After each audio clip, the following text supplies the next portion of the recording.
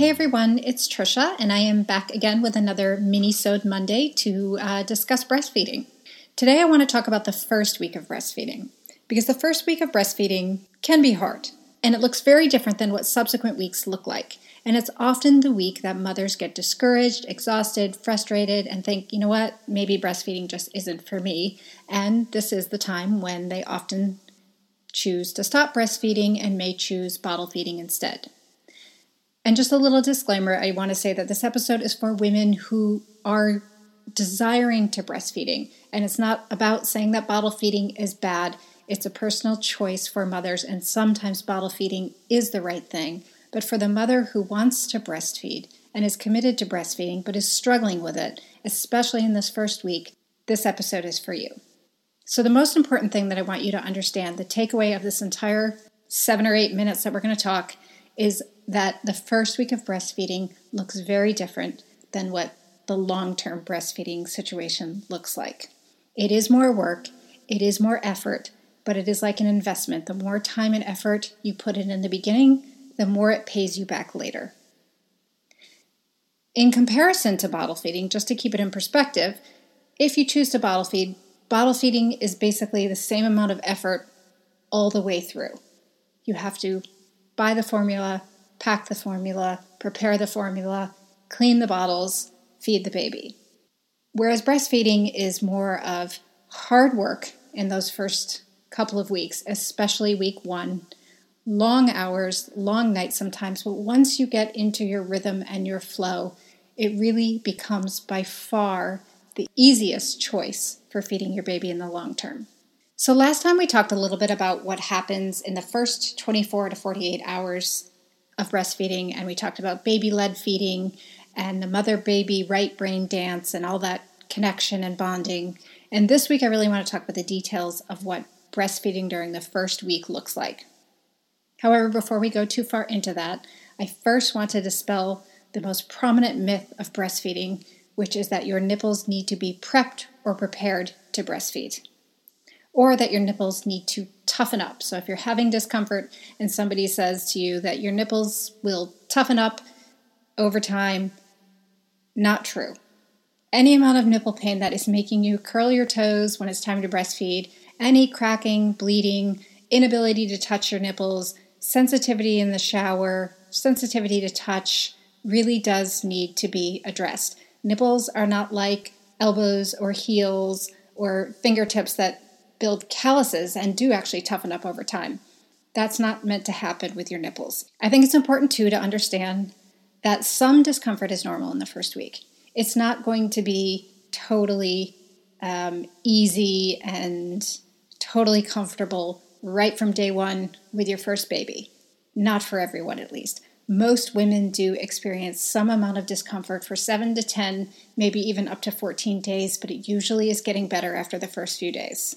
Any pain that really is persisting past the 2-week mark does require a lactation consultant or an intervention. So let's get into the details of what the first week looks like. Babies in the first week of life will feed anywhere from 8 to 14 times in 24 hours. The time between feedings will generally range from 1 to 3 hours.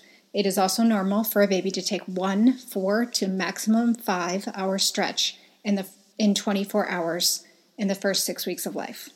Intervals between feeds really can vary. Anything from that 1 to 3 hours, it may be 20 minutes, it may be 45 minutes, it may be an hour and a half, or hopefully sometimes you get those consistent 3-hour stretches.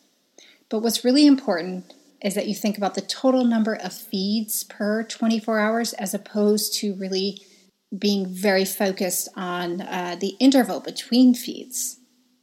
Because when we get too hung up on the schedules and the timing, we start to get worried and we start to try to control the situation as opposed to just tuning in to our baby's demands. Remember that a newborn baby has a very small stomach. It's only about the size of a marble for the first few days. And our bodies are designed to feed small amounts perfectly. Feed those just right amounts to your baby via the colostrum. And because that tiny tummy is so small, you really do need to feed frequently. And that's why 12 to 14 times in 24 hours is normal. Also, Your newborn baby is learning how to regulate and adjust their own blood sugar. They're learning the sensation of hunger. Remember that in utero, they were basically being consistently fed via the placenta. They never experienced hunger. And now they're transitioning to this extra uterine life, and they are learning too. By the third or fourth day, your baby's stomach will stretch, and they will be able to take larger volumes of milk. And after a couple of weeks, this is why babies then start to space out their feeds to 2 to 3 hours, because your milk supply has increased and their stomachs have grown in size accordingly. And this is why the mother-baby synchronicity is so important, and the supply and demand is so important. The other reason that babies feed very frequently in the first week or first few days is that it's important that they stimulate your breast. It's important that they stimulate your oxytocin so that your milk production is responsive to their cues. The general rule of thumb for breastfeeding is that the more you feed in the first week, the more milk you will have later. So often women are told that they should be feeding their baby, only once every 3 hours. And very strictly, not more than 8 times in 24 hours. And they shouldn't feed their baby too often because they may create bad habits. And it'll be really hard to trust ourselves and to trust our baby's feeding cues. Feeding your baby on demand, on cue, and more is better in the first week. Your baby is the best indicator of when you should feed. No clock is going to give you better information about your baby's hunger than your baby. So learning feeding cues is really important. So let's talk about that for a minute. Many of us have been taught, 1, that we should feed on a schedule, and 2, that we don't need to feed our baby unless our baby is crying. But crying is actually a late feeding cue. As you tune in and learn your baby's behavior, you'll start to see that they will give you many signs before they actually get to crying, signs that indicate they are hungry. Some babies are the 0 to 60 type babies and will give you, if you turn your head, you miss a feeding cue and suddenly they're in hysterics and crying. But most babies will alert you with several feeding cues before they get to that point. And the truth is, it's so much easier to feed a calm baby than a crying baby. So if we can catch these feeding cues early, and most importantly, if we know what they are, we can feed our baby and feed them more on their schedule, on their demand, and that's what helps us establish this essential milk supply with supply and demand being in sync. So those feeding cues are sucking on their hands, licking their lips, obviously crying, sticking out their tongue, rooting. So you'll notice that if anybody picks up your baby, they often will turn toward their chest, especially if you as the mom do. And so rooting is always a feeding cue. And honestly, in the first week, I always tell my clients that anytime your baby is awake and alert, it's an opportunity to feed. One really important point about feeding cues is that if your baby this is in the first couple of days, if you're in the hospital and if your baby is not in the room with you, it's very hard to catch their feeding cues, right? It's impossible to catch their feeding cues. So this is one of the reasons that no separation between mom and baby is so essential. Another question that women often ask in this first week is, am I supposed to feed from one breast or both breasts at each feed? And the answer to this is that it really depends on your baby's needs. It really depends on your baby. It depends on their appetite. It depends on your breast. It depends on your milk production rate. It depends on your breast milk capacity, your storage capacity. So again, your baby is always going to give you the best answer.